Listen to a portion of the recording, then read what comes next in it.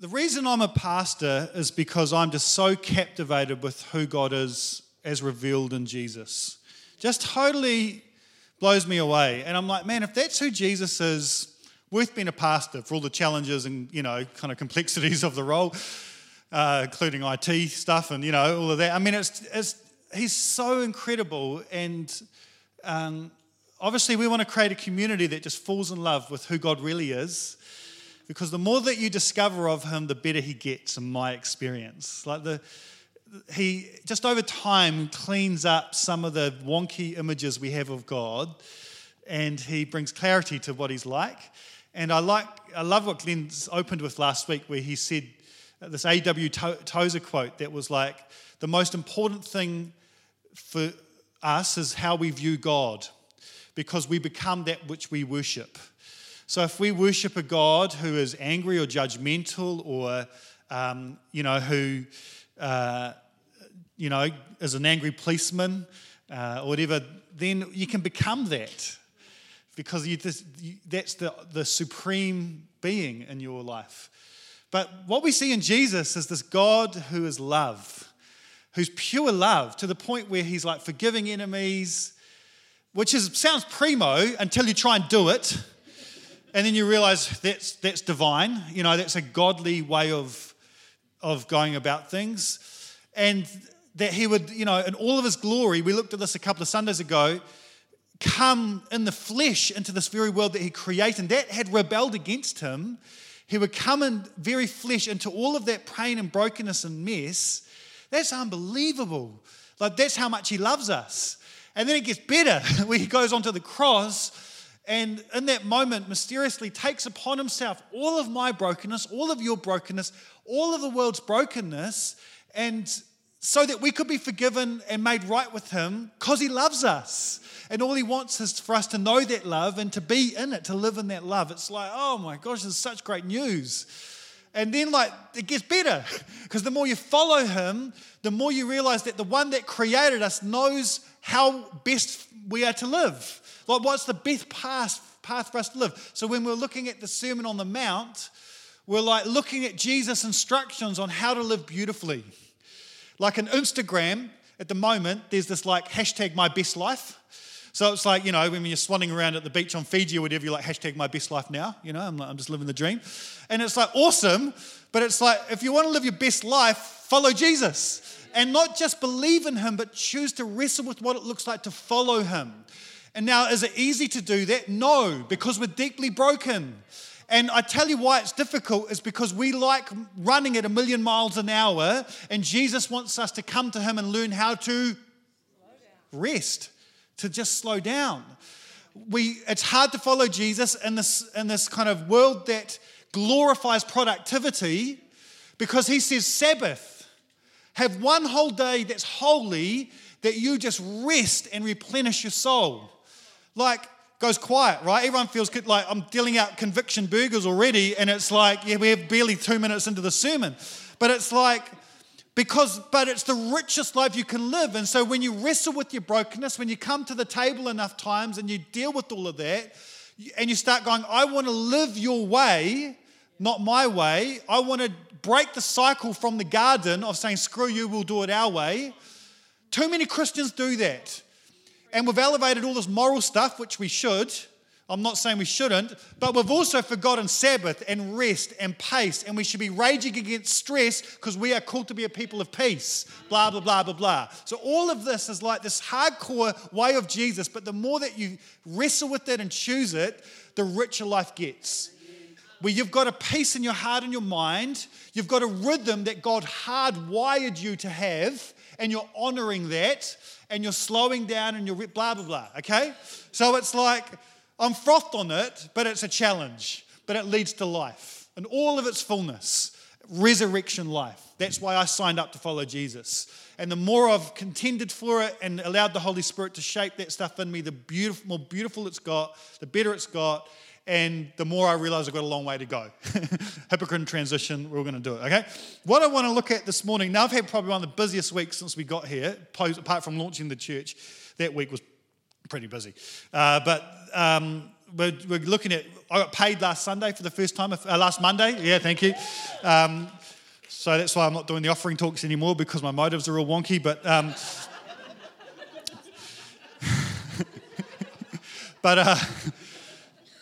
we thought, I'm not mucking around, so we got paid last Monday, so we're going to put our house on the market probably tomorrow, and then we're going to look at buy some. So, I've been kind of prepping the house, so I'm like, ugh. And so I thought, on the busiest week ever, why don't I talk about the Trinity, the most complicated Lincoln doctrine we've got. So let's do that. So I want to explore this morning the Trinity, but how the Trinity reveals something absolutely stunning about the nature of God, and then look at what that means for us, to those of us committed to following the way of God. The Trinity is incredibly tricky to get your head round. Like those metaphors that we'll probably teach our kids in Sunday school. It's like ice and water and steam, but existing simultaneously all in the same environment and kind of flowing into one another and of one another. And so, all right, kids, like, okay, cross-eyed straight away. So it's like, okay, we're going to, even as we look at it a little bit this morning, we're kind of pushing the limits of human understanding. And as I've been meditating on it this week as I've painted my roof, I was like, part of me likes the fact I struggle to get my head around this because it speaks to a God greater than I am.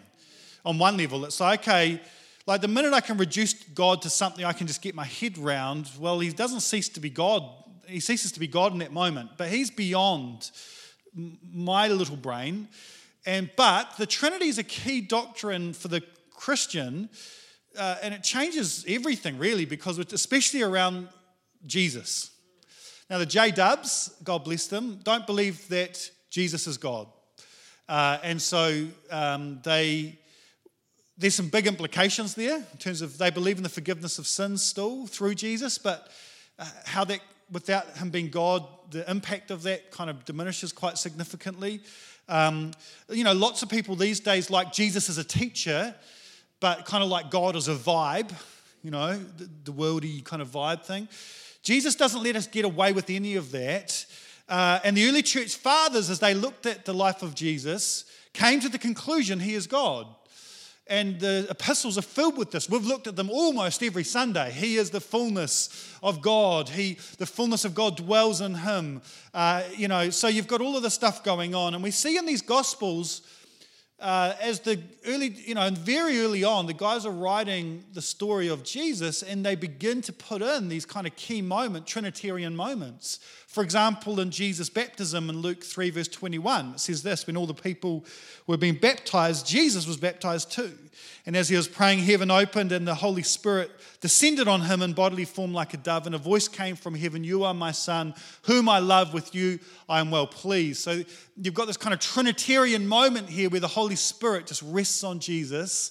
And don't you love what the Father says to his Son? Like, proud moment as a Christian. I'm like, isn't he lovely? He's looking down at Jesus, just going, "I love you. I'm so pleased with you." And get this, he hasn't done anything yet. He hasn't started his ministry yet. And he's like, "You're all, come, no, man, I'm trying to learn Māori," and then I'm like, whatever. Ka pai. I'm biting off a lot more than I can chew this Sunday. I might just stick to flipping English. All right, this is... the reason this is so stunning, ka pai, literally the easiest word that everyone knows. All right, this is a reason.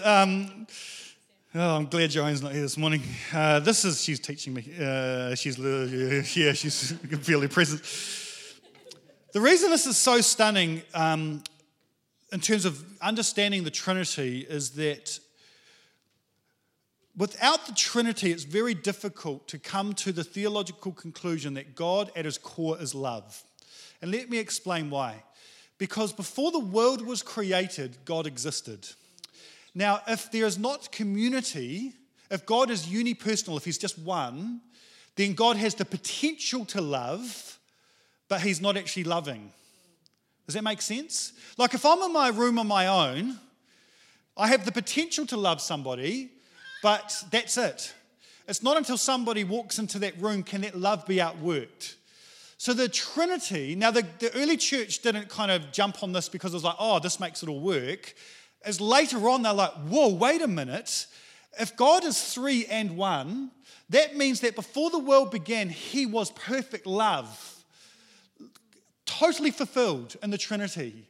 Both the Holy Spirit and Jesus and God the Father, all mysteriously one yet three, and just in love with each other, loving one another. Tim Keller says it like this, and a lot better than I tried to say it then. If God is unipersonal, then until God created other beings, there was no love, since love is something that one person has for another. This means that a unipersonal God was power, sovereignty, and greatness from all eternity, but not love. Love then is not the essence of God, nor is it at the heart of the universe. Power is primary. However, if God is triune, then loving relationships in community are the great fountain at the center of reality. When people say God is love, I think they mean that love is extremely important or that God really wants us to love. But in the Christian conception, God really has love as his essence. If he was just one person, he couldn't have been loving for all eternity. If he was only the impersonal all-soul of Eastern thought, he couldn't have been loving, for love is something persons do. Ultimate reality is a community of persons who know and love one another. I mean, now I know we're stretching you here today, but here's why it's so cool, is that it means that God is love at his very essence. Like, that is his nature, at the very core of who he is. God is love. Now, I've got some other things to say on that, but let's not get too carried away. So, when God decided to expand and extend his love through relationship by creating us, the Bible records that God spoke about himself in the plural. Then God said, let us make humankind in our image according to our likeness. So this triune God is love and creates us. And John's gospel, when he opens with this incredible line, he says this: in the beginning was the Word, was Jesus. It was the Logos. And the Word was with God, and the Word was God.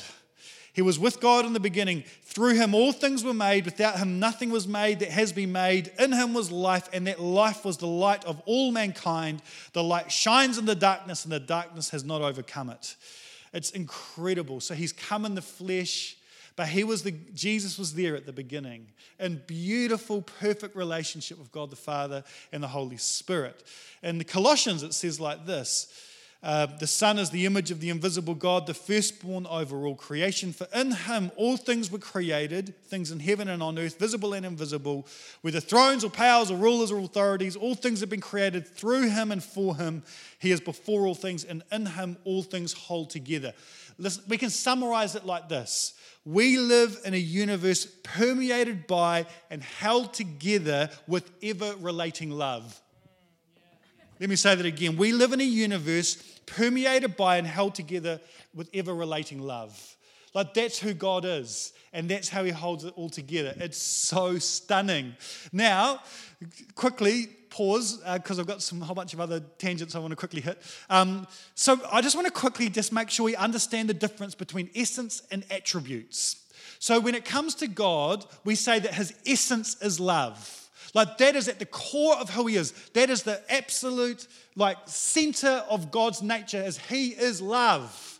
And John in John's epistle, he states it simply: God is love. That's the apex of Christian theology, the apex of Christian thought, and the journey of our lives is for that reality to move from here to here. He is love. Now, God's essence is love, but then he's got attributes. For example, he's holy. But holy isn't his essence, it's an attribute of his love. It's perfect love. It's holy. God is just. He's the God of justice, which is awesome in a world filled with injustice. Like, he's going to make things right one day. Hallelujah. But that is not his essence, it's his attribute. So every act of justice will come from a place of love. Is that making sense? It's so important you understand this. So I've said this a whole lot, and I'm going to say this all the time. Everything God says is motivated by love, because that's his essence. And everything God calls us to will lead us to life, because that's his desire for us. Everything God says is motivated by love. It can't come from any other place. It's love.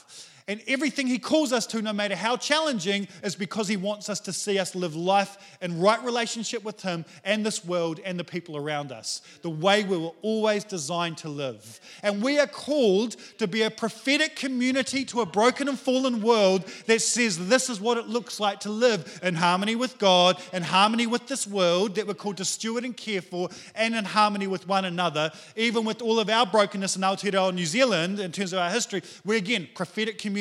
We're going to show what it looks like when Māori and Pākehā can come together in unity under the Lord Jesus Christ and honour one another.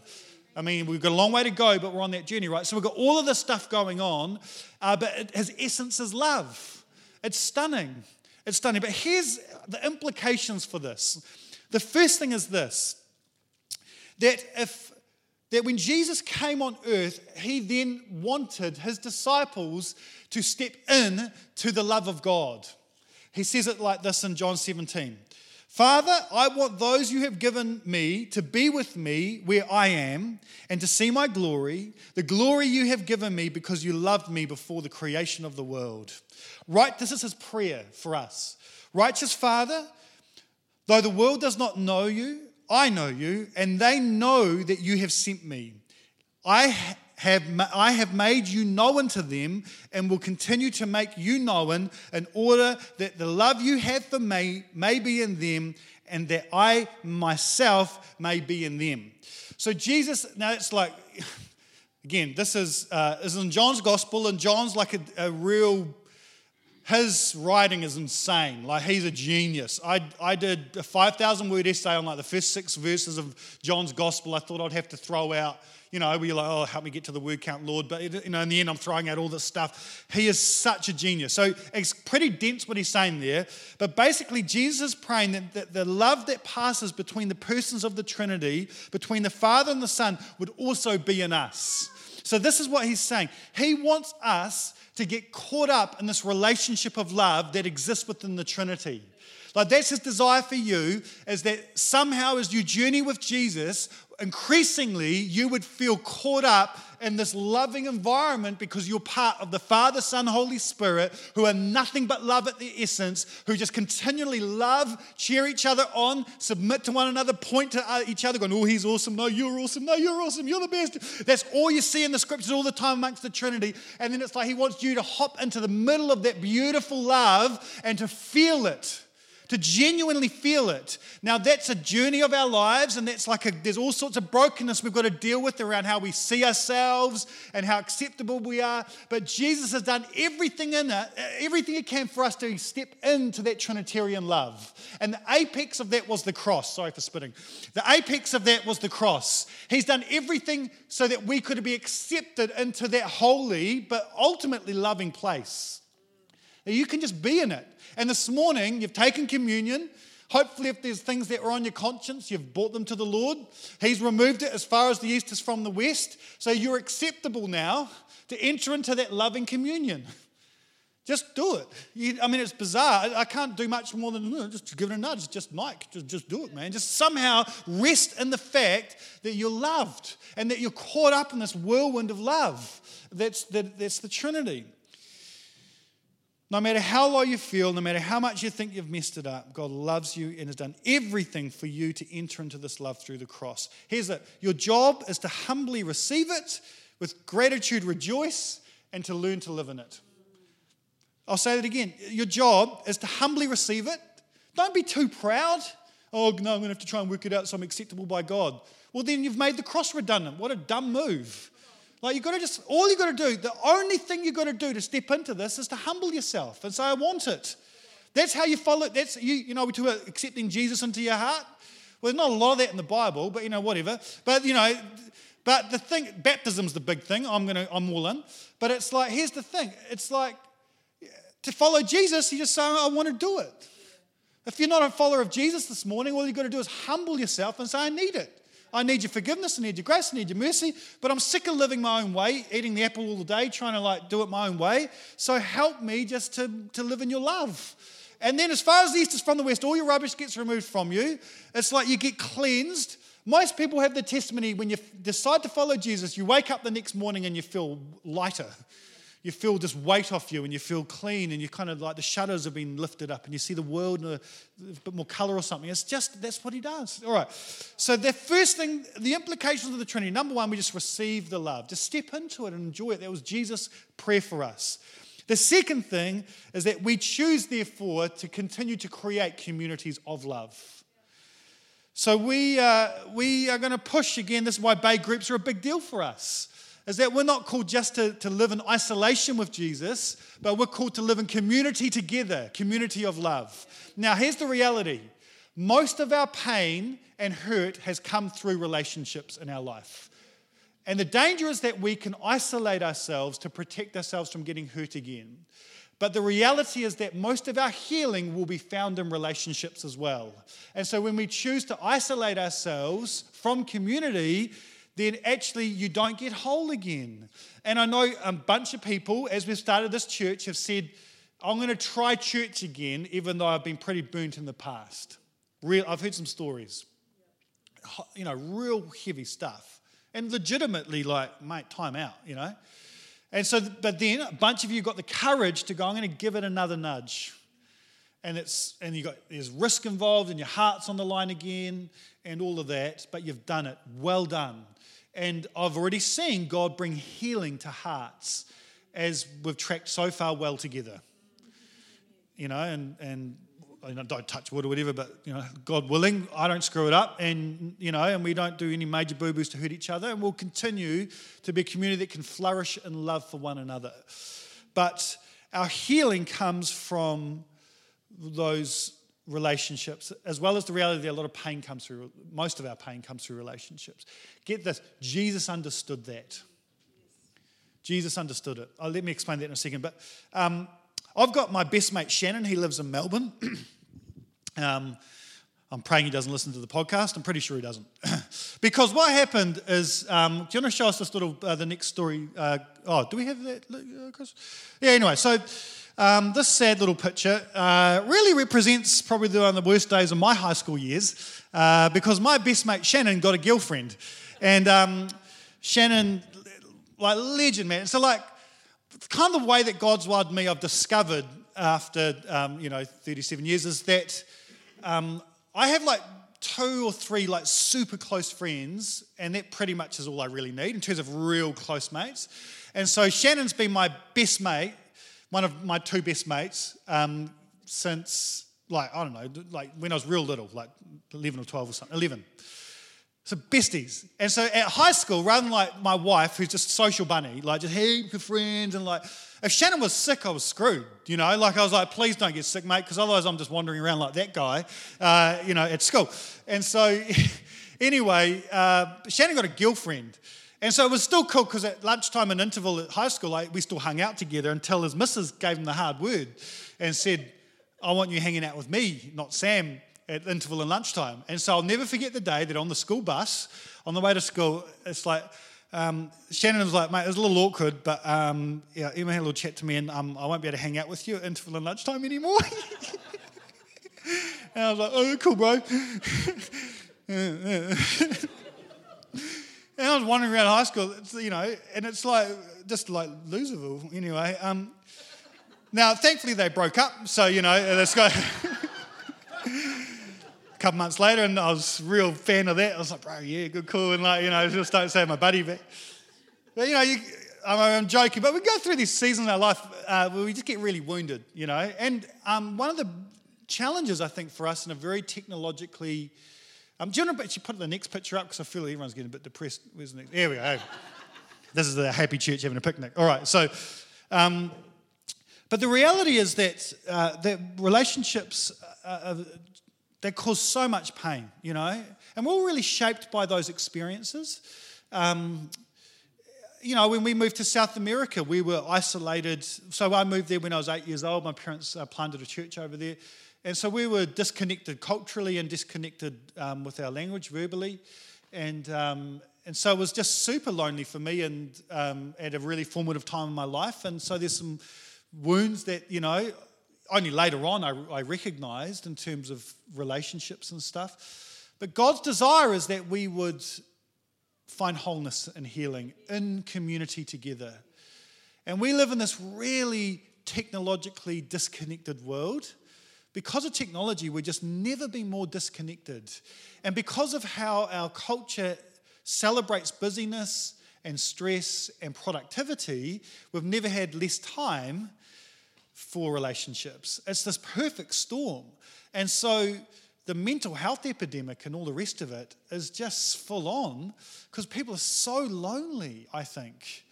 And we're going to rage against that here. Because we follow the way of Jesus. And Jesus in his nature is community, Trinitarian. But not only that, but when he turns up to earth, he could have done it on his own. And as you read the Gospels, it would have been far simpler to do it on his own. The Muppets, the 12 Muppets I call them, they're just like always making life tricky. But Jesus didn't just do it for company or for... He did it. He was discipling, he was raising these guys up. And these 12 Muppets, who if God can use them, he can use anyone, which is awesome.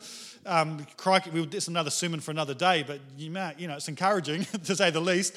But if he raised them up to do all the stuff, but ultimately it's because he's communal and he loves, and he just loved these guys, and his love healed them, and he didn't bail on them, and he spoke the truth in love many times, but love, it came from a place of love. But this is the invitation for us, is that we would slow down and prioritize relationships so that when we look at our lives, increasingly we can say the two greatest priorities in my life are that I love God and that I love others. And it's like, that's it. Like, that's the essence of a beautiful life. And so we prioritize our devotional lives. Oh, that's all right. We prioritize our devotional lives.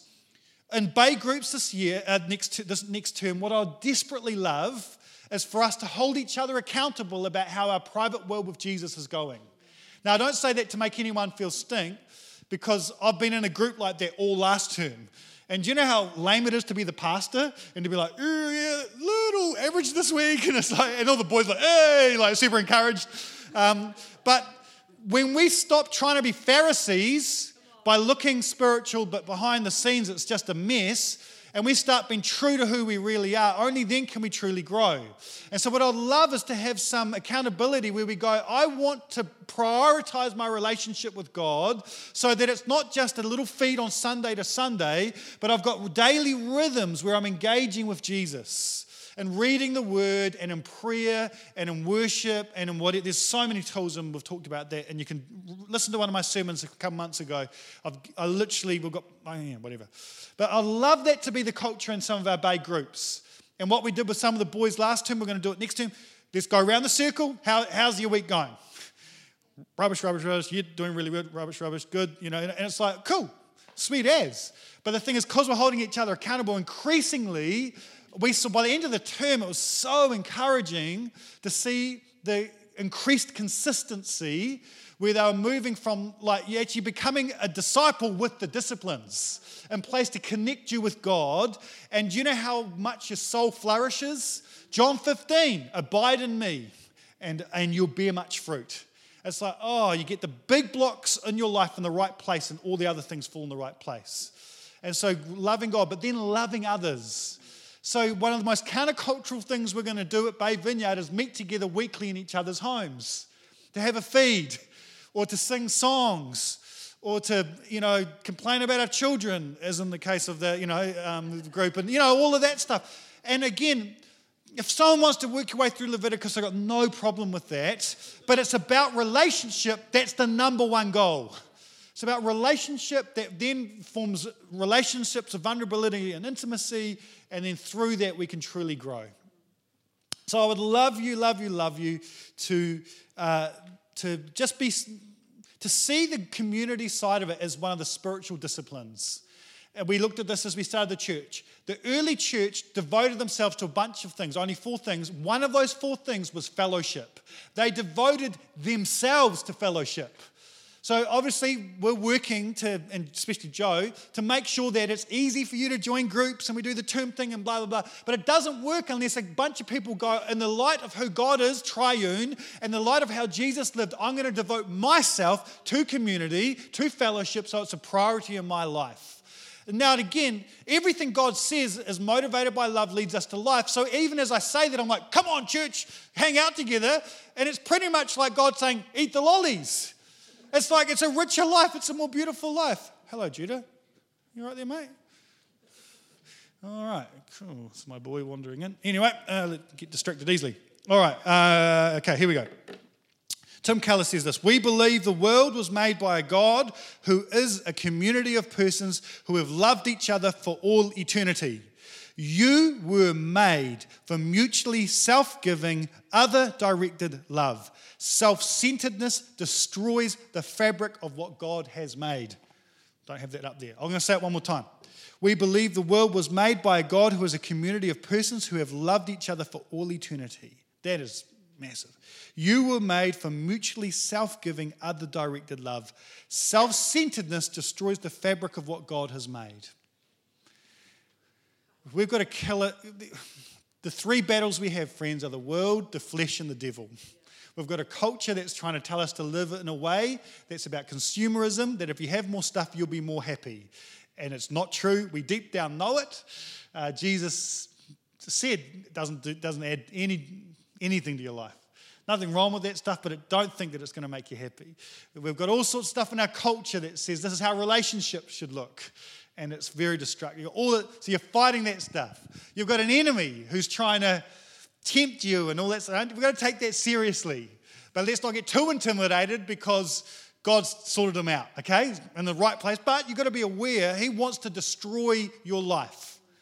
And I've seen, especially through the number of suicide funerals I've had to take, how true it is. And one of my close friends attempted suicide, and the enemy, tell him he's worthless and that it was better if he took his life. So don't you think that's not real? But there is a God who is infinitely more powerful who wants to lead you to life. But that battle within yourself is primarily trying to overcome that self-centeredness. That somehow thinks that if I live for myself, then at least I can control and I'll be happy. But actually, you were created for other-centered love, to love others. And so as you get into a group, I'm praying next term, my prayer is that you turn up to that group not going, I wonder how I can impress people with whatever, but how can I love? Who can I love? How are people doing? Getting more mature in your eyes so that you're looking at what's happening in the room rather than thinking about yourself the whole time. Going, who can I bless? Who can I encourage? Where are people at? What's appropriate for me to do in terms of encourage and challenge and whatever? But it's all coming from that place of loving because you're desiring to see other people flourish and grow as well. And it is the most satisfying life you can live. And it's one of the gifts of being a pastor. Is that on one level, that's my job, D. Is I want to just get my pom-poms out every Sunday and everything we can do midweek as well and say, go for it. Live a life blessing and serving others. It's the richest life you can possibly live. And that is at the essence of who God is in Trinity. Loving one another, loving the Holy Spirit, loving Jesus loving the Holy. It's this beautiful community of love that's simultaneously one and three and brain goes blah, but it's like, and yet we step into that and then choose to live a life of love. So I want to, once more, we're going to come into land here in early, which is great because we can just chill out for a bit while the kids finish their videos. I want to challenge and encourage us to take community seriously. I don't know how it looks like for you. That's up to you. But you have to choose it. And God is so beautiful because everything he calls us to is an invitation, not a demand. He doesn't force us to do it. But he's like, here's the more beautiful way of living. And he invites us. Do you know how humble that is? He invites us into it. Ultimately, it's your choice about whether you want to choose to live a life like that or not. But I want to encourage you with everything I have to say it's worth it. You've got to push through awkward. When you get to know people, it's awkward. We're a new church. Everyone's kind of new. It's always a little bit awkward. But we've got to push through the awkward. There's no shortcuts to history to one another, which brings deep connection. But we hang in there and create some history together, blah, blah, blah. But we choose it. I devote myself to fellowship because I want to live a rich life. Say no to other things and say yes to that community. Does that sound good? Let's stand together and let me pray. And I'm going to pray especially for healing for those that My greatest fear in the sermon is that we have really lame bay groups. Everyone's been in a bad group, right? Let's be honest. Like, everyone's been like, oh, this is just rats. Maybe it's me. I don't know. I've definitely been in a few groups where I'm like, this is the good thing about being just committing to one term. You know, if it's rats, then just hang in there, and then by the end of the term, it's all sweet. But don't let the fear of having a bad social dynamic stop you from just ever engaging with the group. And what's going to work is when we all kind of go, let's make it awesome. So I'm going to try and create an environment and whatnot. And there'll be people you click with here. You don't have to try and start a brand new bunch of friends or whatever. But it's about living in community together. And when the chips are down, those are the people that are going to be there for you. And when pastoral care things hit, can I just say as a pastor, it's infinitely easier if you're connected to a group. It puts huge stress on, we've got, I'm on 4 days, Charlotte's on 2. We don't have staff that are pastorally just waiting to jump in. It's it makes life a lot easier on pragmatically, but ultimately the motivation is that we would grow to be more like God. And I finish with this. We live out our life in the context of the 2 greatest commandments, loving God and loving others. That's how we want to live out our life. And how deep and rich you make your life depends on how much you are willing to prioritize those 2 great commandments. The invitation comes from the God who is 3 in 1, the God who is love. Ultimately, how rich and deep your life is up to you. But the more that you make the 2 greatest commandments your 2 greatest priorities, the greater and richer your life will be. Amen? Let me pray. Lord, I pray that you would help us to deal with the brokenness that's often within ourselves, where we want to isolate ourselves, particularly for us guys. Just know that it's just super tempting just to isolate ourselves. But Lord, I thank you that you've called us to be a people who live in relationships of love with one another. So Lord, I pray that you would teach us your way. Thank you that you are Father, Son, and Holy Spirit. As we sang that this morning, the Apostles' Creed, we thank you that is who you are. It's mysterious, it's cognitively challenging, but you are 3 and you are 1 all at the same time, and you're in beautiful community together. So thank you that you invite us to step into that. And I pray even this morning that somehow some of the wounds and pain that we've all inevitably gone through broken relationships and through betrayal and through hurt and through all of that stuff, that Lord, you'll just by your Spirit even now heal our hearts and allow us to trust in you again, that your way is the more beautiful way, that we'll live in rich community together. And so, Lord, I pray that over this coming term that we would have lots of meals together and laughs and tears, and that we would grow and that we would enjoy this beautiful journey with you. Help us, Lord God, to follow your way because it leads to life. So we bless you, Lord, in Jesus' name. Amen.